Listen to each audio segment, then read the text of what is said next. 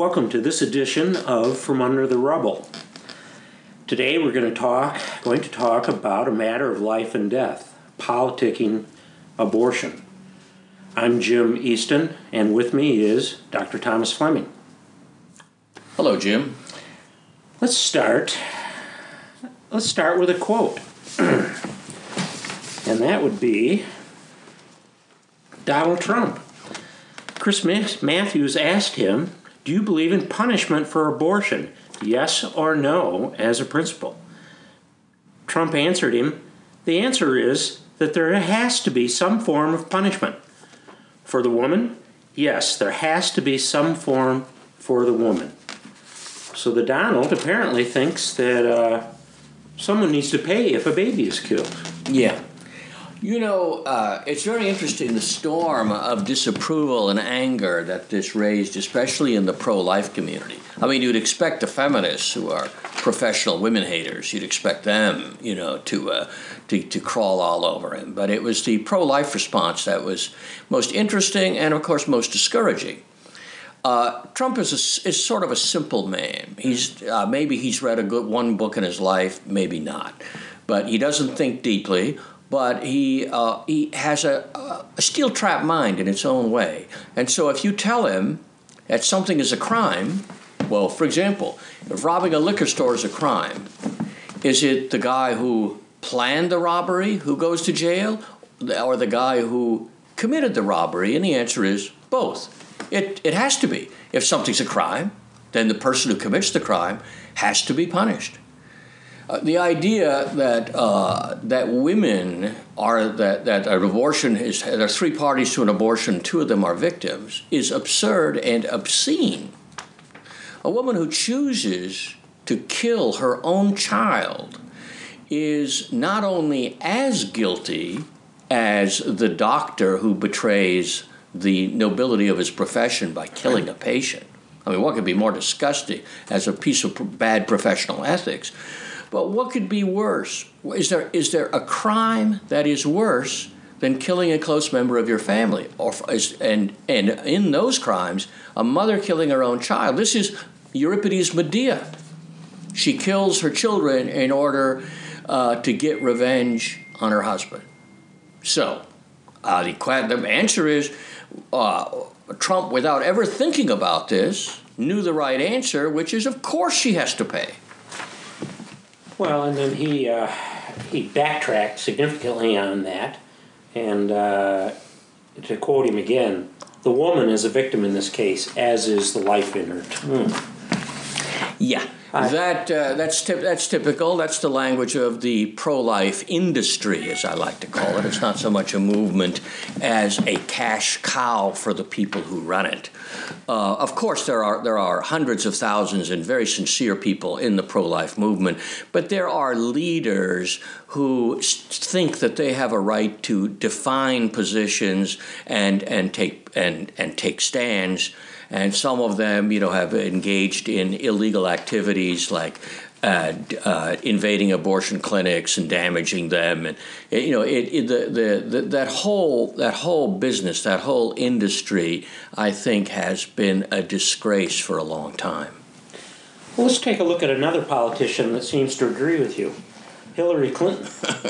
And to quote her, well, under our laws currently, that is something that not exists, speaking of constitutional rights. The unborn person doesn't have constitutional rights. Well, that is certainly true. And it is funny, again, that poor Hillary deviated into rectitude. That is, she accidentally, because she wasn't thinking hard enough, she accidentally said something which is true. The unborn... First of all, it's a mistake to refer to the unborn person, because if we're talking about legal rights and legal claims, a child, whether born or unborn, is not a legal person. That is, a child, whether it's 6 months in the womb or 10 years outside the womb, that child cannot go to court and sue. If the state government thinks the child is not well served by its parents, or if the parents are dead, a guardian can be appointed. And I think the legal term is there's an ad litem guardian for the purposes of legal suits. And so on the child's behalf, a suit can be entered. But insofar as it is a minor child or an unborn child, there is no legal or constitutional right. And this isn't something invented since Roe v. Wade. This is something which goes back in American law, in English common law, and goes back to Roman law, and by the way, the law of the church. There's no such thing as constitutional rights for children unless they're emancipated or adopted. I mean, there are various ways this could be done. So Hillary was right. It is interesting that what really got people mad, of course, the pro-life movement got mad at her for saying that telling the truth and saying an unborn child has no rights. But the feminists got hysterical with the idea that Hillary accidentally, repeating the language of the questioner, accidentally referred to an unborn person as if a baby, born or unborn, is a human being. And see, set aside this question of personhood, which is a legal question. The really obscene part to them is the idea that a baby in the womb is human. Because if it's human, you can't murder it. It's only a potential person. Yeah. It's only a potential life. Yeah, the argument you always hear, I used to read this stuff all the time, and I can't bring myself anymore. But, if a person goes into a forest and burns down a tree, let's say the tree is worth $5,000 for its timber. So you're liable for $5,000.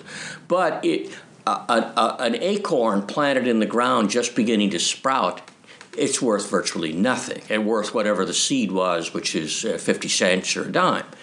Well, the flaw in this argument is pretty obvious because trees are clones. In a forest, all the trees are the same.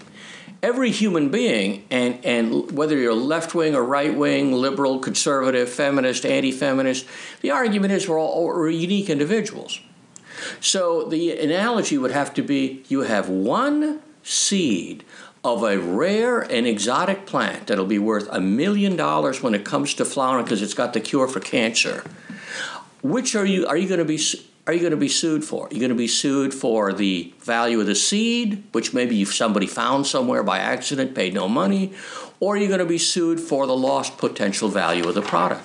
Similarly, an athlete, a young professional athlete, if he's deliberately harmed, like they break his leg and he can't play football again, or a pianist gets her hand cut off, they sue on the basis of lifetime earnings they're deprived of. So all of these stupid arguments that are brought forth by feminists, on their own terms, they fail. Not one of them works. I've never found a pro-abortion argument that worked. Well, leaving the feminists aside for a moment, why don't we put a little basis on this? What did the ancient Greeks and Romans, did they not believe that the unborn had a right to property and sanguinization? Okay, of course, the Greek and Roman law is different on some of these points, but essentially, marriage exists in the ancient world for the production of children. And so, for example, even in Christian law in the Middle Ages, if a woman turns out to be barren or the husband impotent, the marriage can be dissolved because a woman has a right to bear a child under marriage, under the Christian understanding of marriage, and the husband has a right to expect an heir, or at least that the wife can bear him a child. So in the ancient world, the whole idea of the marriage is to produce a child. If you get rid of the child, that is, if a woman unilaterally decides to get rid of the child, then she's depriving her husband of an heir. And for example, if it's an only child, what she's doing is extinguishing her husband's family, because property was passed down to some extent automatically. That is, inherited property like the house and farm, passed down from son to son, divided among the sons. And every city, every community, every government had different rules. But essentially, they all provided for this orderly transfer of property across the generations. So the child, insofar as it's a child or an unborn child, has no rights. It will, however, it is potentially capable, if born and reaches adulthood, it will be the heir to the property. And so as a legal heir, it will have rights. As a child, no. Okay. I know it's a little thorny, but, we were talking earlier a little bit about this before we started recording the show, and I brought up under Roman law. Roman law allows you, as Greek law did, allows you to expose a child if you are too poor to rear it, or if the child is defective or non-viable. In the case of children that the family that the woman, maybe she's a prostitute, maybe she's an unmarried woman who got into trouble, and so they would expose them in a place that everybody knew. It's like today you bring your baby to a fire station often. And so these places were designated, and everybody, and you would go just after dusk and drop the baby off. Meanwhile, there are people waiting there. There are, of course, people who want to raise up a slave child, or women who have lost a baby and they look around. Okay, I'll raise this one instead. So mostly it wasn't infanticide, but they still had the right to expose unto death a child. There was no law against abortion per se in the Roman world. Because a father had the power of life and death under certain circumstances, sometimes over his wife, but always over his children. In fact, this right could even extend when the children are 35 years old. If they do something to offend the laws of the Commonwealth, like for example, insult the father, beat him up, have sex with a stepmother, whatever it is, the father has the power of life and death over that child. Now, in the case of an abortion, if the father and the mother agree either to expose or abort the child, nothing can be done. The law can't penetrate into the family because the father is the king of the family. However, they would always cover up an abortion because it was felt to be disgusting. But what would happen if a wife aborted a child without permission from her husband? This was a criminal act, punishable potentially by death. That because the crime was not to kill the child, that was acceptable. Because again, the child has no rights, but the father has a right to raise his own, to have an heir. And by the way, we go a long way toward sanity in abortion law in America if we revive this. In other words, okay, you can have abortion. You can have an abortion for cause under certain circumstances. Fine. There's only one problem. Both parties have to agree. Whether you're married or not, you're depriving a man of his offspring. And so there ought to be very serious penalties for women who will unilaterally deprive their husband or boyfriend or lover of his child. Well, now, weren't the cesarean laws actually put in place to protect the doctors and the women from being accused of an abortion at that point? Yeah, because there are various laws regulating marriage and child rearing in the age of Caesar and especially his heir Augustus, but the purpose there was largely Augustus was particularly and his ministers were concerned that the Roman upper class was trying to avoid having children. So he put in penalties, civil penalties for people who refused to get married, and people who refuse to have children. That is, you could by penalty, but you'd be under obligation. Your tax position would change. You couldn't enter the Senate. There are all sorts of things which they could do to you. And I'm not saying these laws necessarily work or were a good idea, but they show that the first Roman emperor was very, very concerned about maintaining a traditional family where children were brought up to maturity. Skipping forward a bit, as a Christian, am I not supposed to be pro-life? Is that? Don't I get that from the Bible? Well, in the movement you hear two terms: your right to life and pro-life, and I have a problem with both these terms. Right to life is a particularly obnoxious term, offensive term, but pro-life. Well, what kind of life? For example, there are religious sects in India. What are they called? The Jains, and they wear gauze over their face so that they may not accidentally ingest a gnat and kill it, because all life is equally sacred. Well, for Christians, all life is not equally sacred. I'm sorry, a bug or the shark that's about to eat you, or the Ebola virus that if it gets into your body, don't viruses have rights? And what about a mass murderer? What about a serial rapist murderer? Does he have a right to live? Because once you get into this right to life language, then unfortunately there are too many Catholic theologians who have been trapped by this language of right to life. Well, okay, set aside the viruses and the sharks and the gnats, but all human beings have a right to live. I must have missed the passage in the Bible where God said, "You will have a right to life." There is no such thing. But even the argument, the generic pro-life argument, the answer is no. I'm not in favor of all life. Pond scum, frankly, it can be treated and eliminated, and I'm speaking quite literally. So there's lots of life forms, including human life forms, that I think that sensible people can agree we're better off without. Well, what does Aquinas and natural law say about the rights of the unborn? It's interesting. St. Thomas, of course, believes in what he calls the use, the law, which there's the right. The right, there's a divine right, there's the right of nature, and then there are the rights of nations.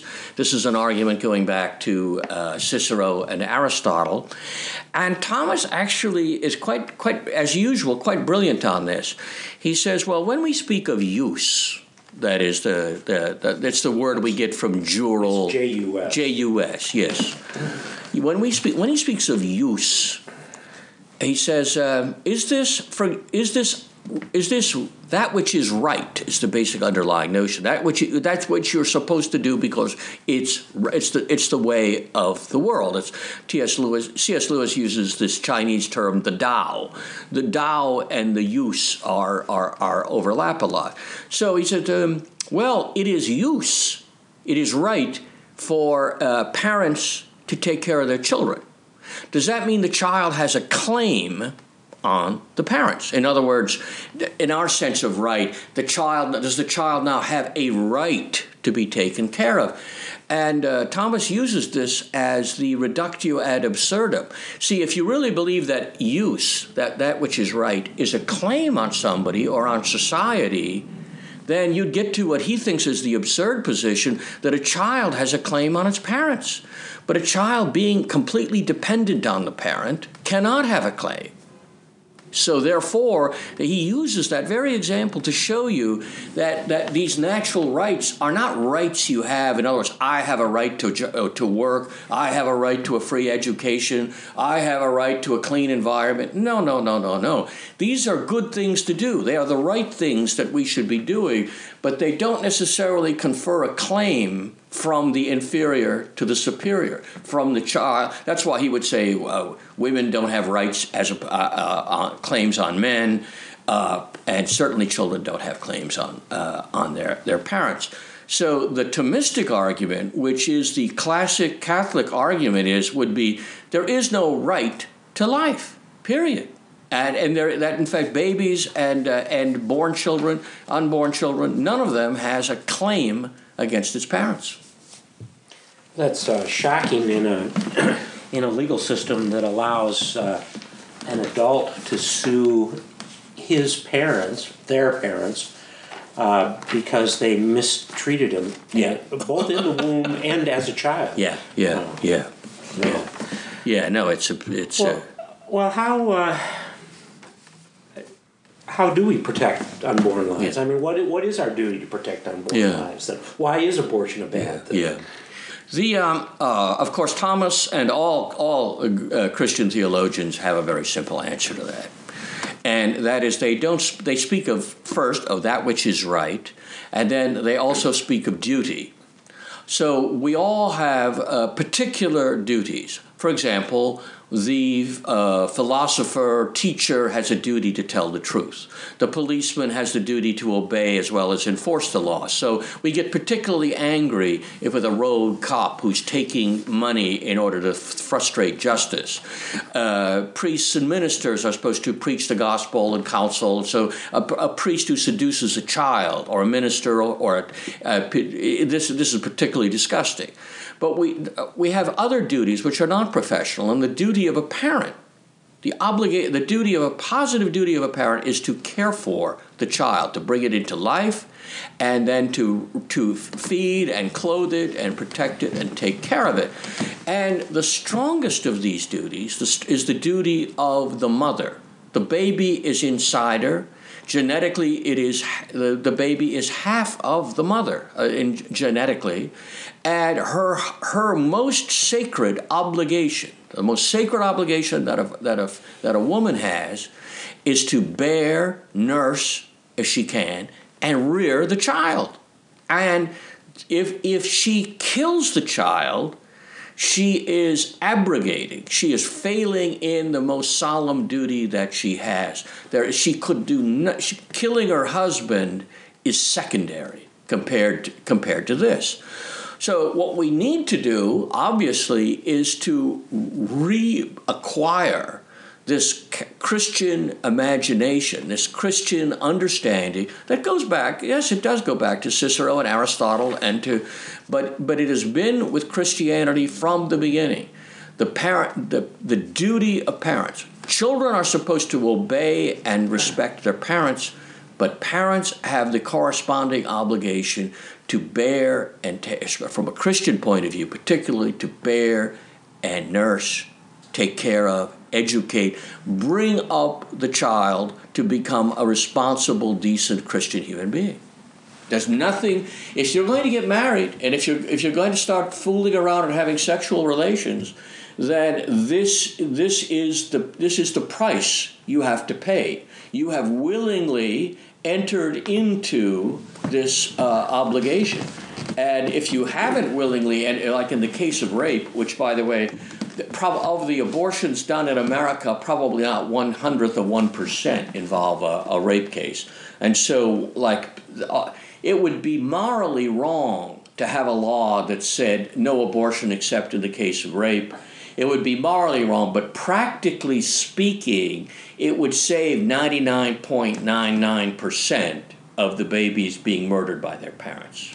So I think that in a civil society that is not established on Christian grounds, and that's certainly the United States of America, we have never been and are not now, especially a Christian nation. To come up with some pragmatic compromise that would save babies would certainly make a great deal of sense. Tom, I'm afraid your values are terribly antiquated. First we removed sex from procreation. Sex is a recreation now. Yeah. And we certainly have enough people in the world. What's a few less? The whole idea of child rearing and the liberation of the woman, for her to stay and actually raise a child, is actually taking a step down from what she could possibly be. Abortion just makes sense to all this. You are absolutely right. And by the way, abortion and homosexuality work in tandem because both of them separate sex from procreation. And as long as you accept what I call the liberal tradition, going back to the Renaissance, that human existence, first of all, it's you got one shot to have a good time. If I only have one life to live, let me live it as a blonde. It don't get no better than this, as they say in the beer commercial. In other words, if satisfaction of your pleasures and desires and having a sense of fulfillment, if that's what human life is all about, then you should be, in fact, if you can get away with it, why not kill anybody who gets in your way? If you're hungry, why not eat your next door neighbor? Only if there is a law of nature and of God, only if mankind made in the image of God is made to lead a certain kind of life and not other kinds of life. And if only by leading a virtuous life in which we accept our obligations, if that is the only route to true happiness as opposed to gratification. Well, these are two opposed ways of looking at the world, and you have to choose. It's like one of the oldest stories, I guess it was the sophist Prodicus in the 5th century, told the story of, if I got that wrong, I hope somebody brings me to account, said that Hercules came to a crossroads, and the road diverged. But on one branch of the road, there was a beautiful babe dressed very alluringly, and she said, "Come walk with me down my road. My name is Vice, and you will have every pleasure you could ever imagine." Well, the other branch, there was a soberly dressed matron. She was beautiful but grave and moral, and she said, "This road is a hard road. It has mountains and it has swamps, but it is the road of virtue, and this is the road to the fulfillment of your destiny as a great man." And Hercules, of course, chose the way of virtue. But we're all asked, not once in our lifetime, but we're sometimes asked 20 times a day which road we're going to walk down. And frankly, liberalism, whether it's classical liberalism or Marxism or feminism or environmentalism, that is the road of virtue. That is the road. If it feels good, do it. Virtue or vice? I'm sorry, yes, that's the road of vice. Yes, we make these little slips.